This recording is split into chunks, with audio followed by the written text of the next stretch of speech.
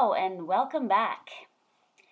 Today is Sunday, March 7th, 2021, and the topic of this episode 44, is what does weight have to do with it? I started my health and wellness coaching with one major goal in mind: getting people healthy for life, not short term. Being a cancer researcher and having lost many loved ones to cancer, the second major thing on my mind was cancer prevention, chemo prevention, and chemo reduction. At the time, about 10 years ago, fresh out of the lab research, genes and family history, predispositions, and obvious carcinogens were my biggest worries. Things like smoking, environmental toxins, and things like that. Soon after I left the lab research, I began to look more at the bigger picture and look at the data from years ago until present. I realized that there was one major flaw in most scientists' training. We are taught to narrow our focus in research because, as I was told once by my PhD advisor, you cannot study everything. You have to pick one gene, one pathway, one question, and try to answer that. While that may have been a very good advice to help PhD students finish a dissertation and get out of school and lab and on with their lives in a timely fashion, I realized that it was not, or does not apply to life when you get out into the real world. So naturally, many of us are trained to have a narrow view of things. Take cancer. Many believe that it is strictly genetic. Many very brilliant researchers study the pathway to certain cancer, and they often find answers, clues, and many times a potential treatment using that particular pathway. We have come a long way in research in general, but the majority of this amazing work on cancer has been studying the cancer, the mechanism of it, the behavior of the cancer cell, how they grow, and etc. But what we have not really paid much attention to is long before cancer cells take over. What are the factors beyond genetics and predispositions? In other words, we need to take a few steps back before cancer itself and figure out how one very particular cancer cell with the same mutations got out of control in one scenario and not in another. It is like watching a video of someone going down the stairs and fall.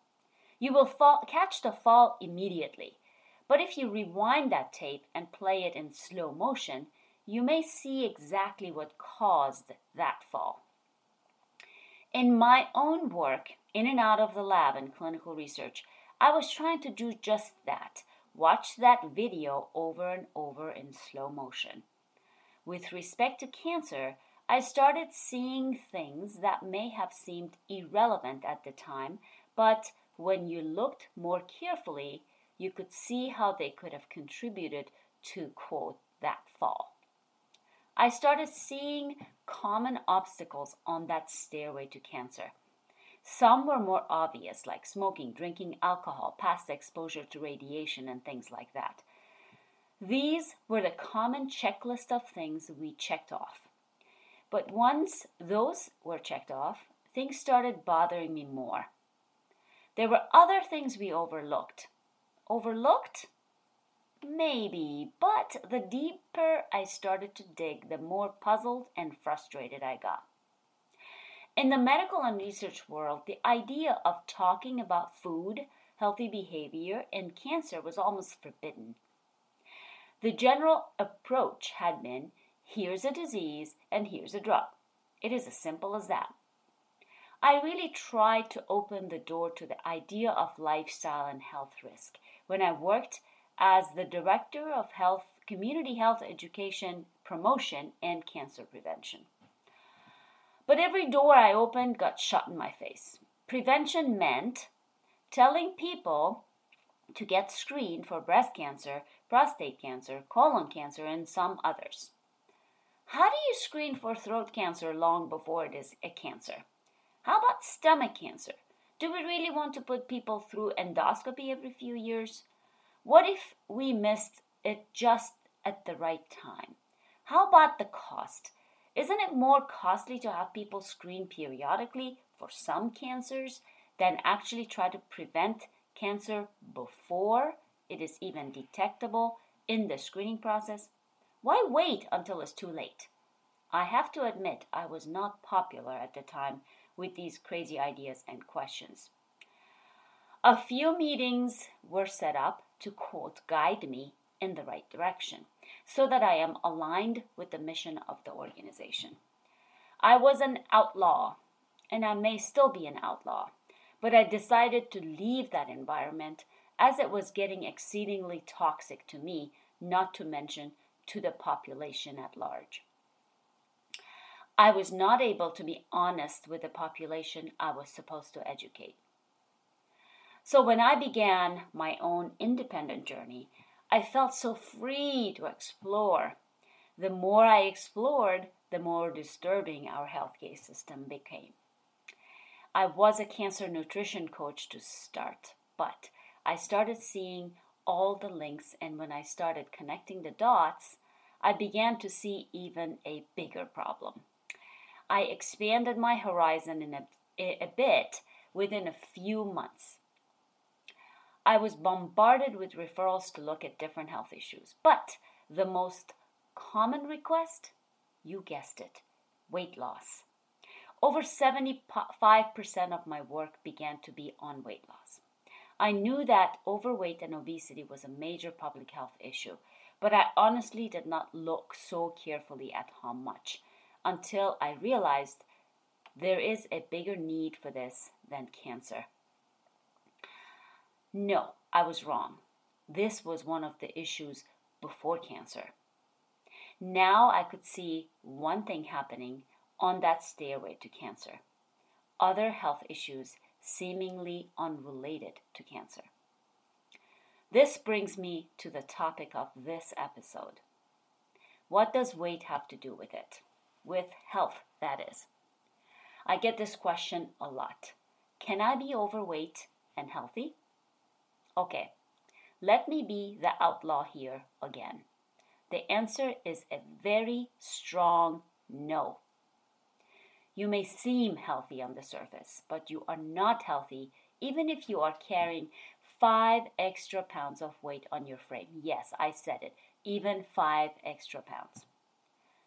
I will not get sucked into the culture that, for the sake of political correctness, tells people it is okay to be overweight. I find it criminal that some health magazines put pictures of overweight women on the cover to post a topic that will make the magazine millions of dollars of money by making a health issue a fashion issue. They say you can be attractive and fat.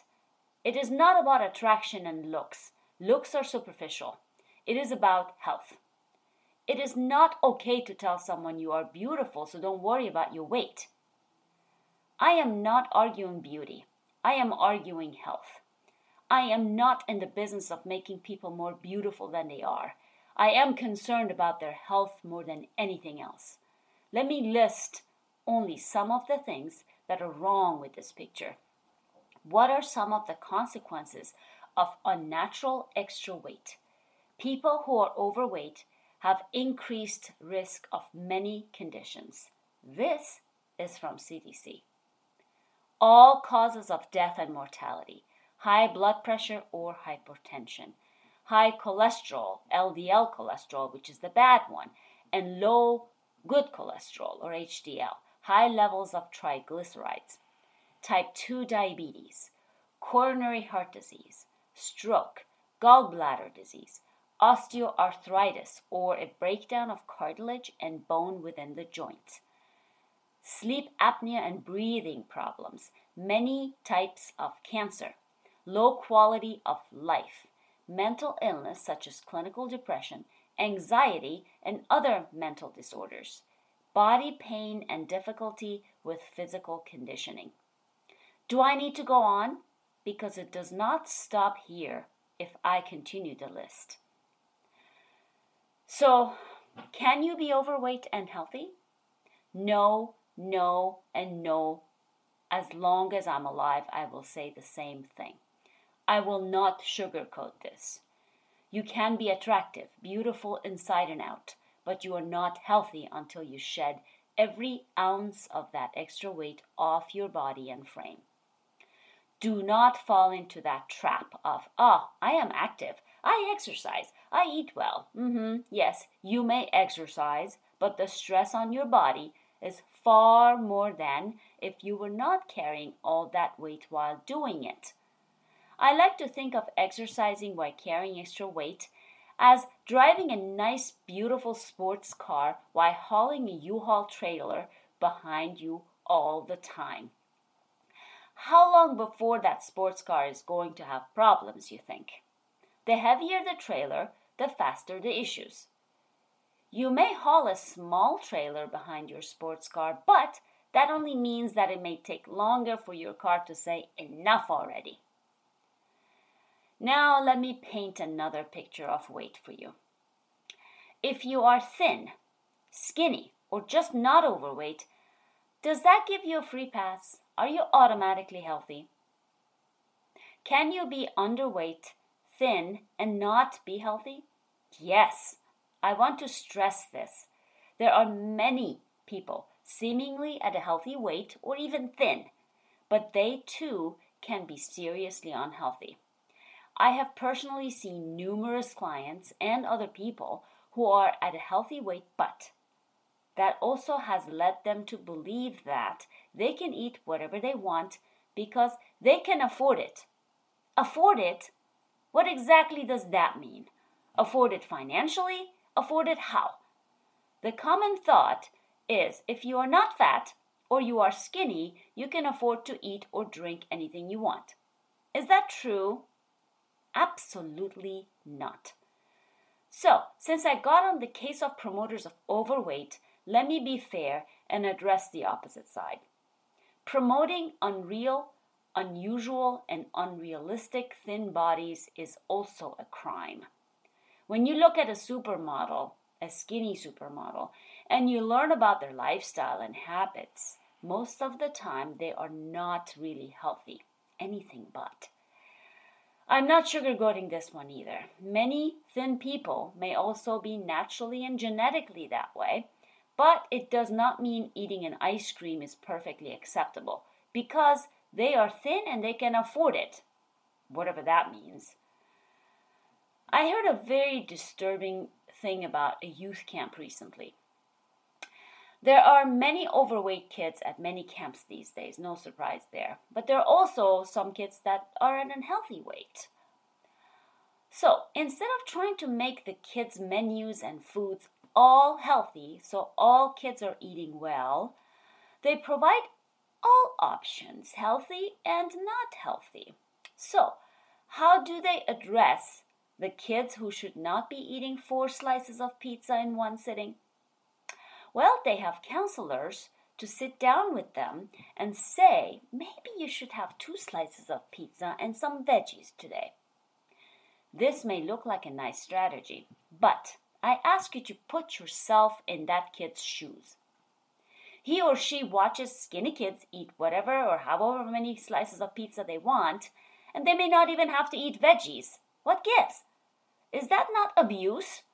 So we're essentially saying that, okay, you're punished if you're not thin, but more importantly, the thin kids are punished more. How?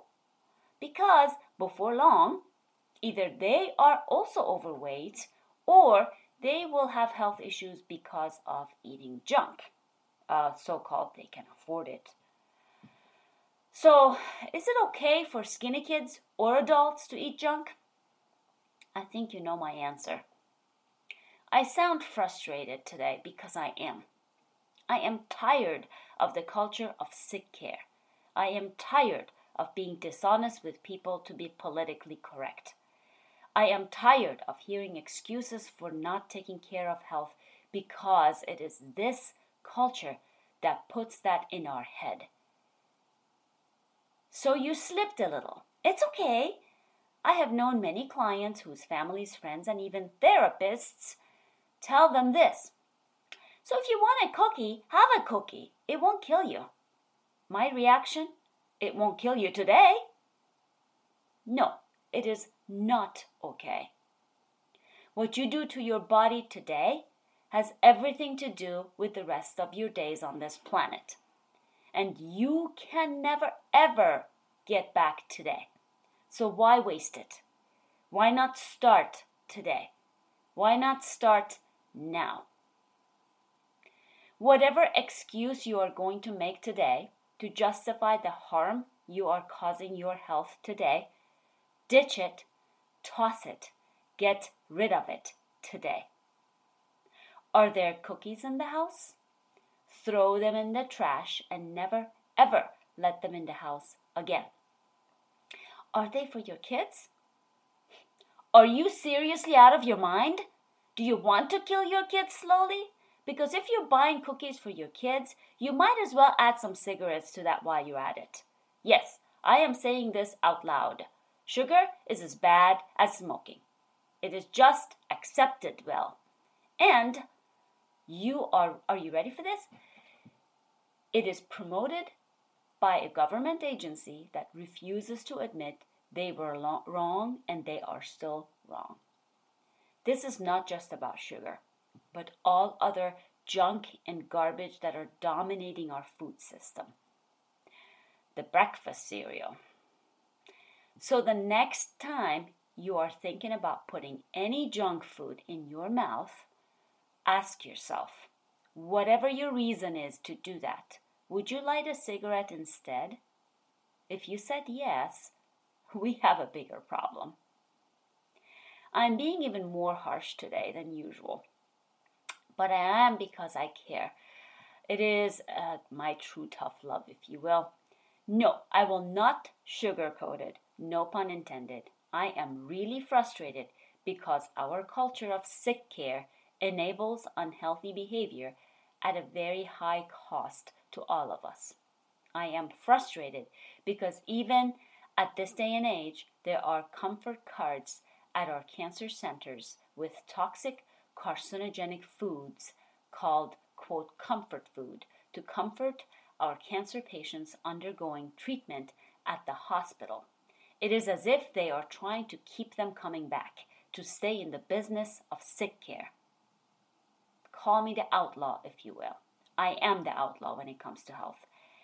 And I am happy to be the voice that haunts you when you have the urge to cause harm to your health. Call me the food police. Call me whatever you want. But I'm not going to lie to you to make you feel better today. But I will, however, do whatever I can to help you really feel better for life. I am always thankful for the people who provide me with inspiration for my podcasts. Today, the inspiration was fueled by a lot of frustration. But I'm grateful for this frustration. It helps me hit the nail on the head. But don't hesitate to ask me controversial questions ever. You may stir something up that no one is willing to touch. But I might just do that. So reach out if I can help. Answer a burning question, even a controversial one.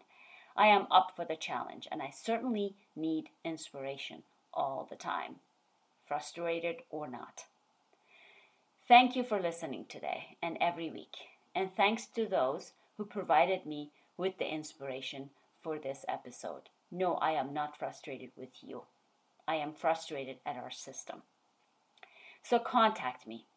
Email is the best way.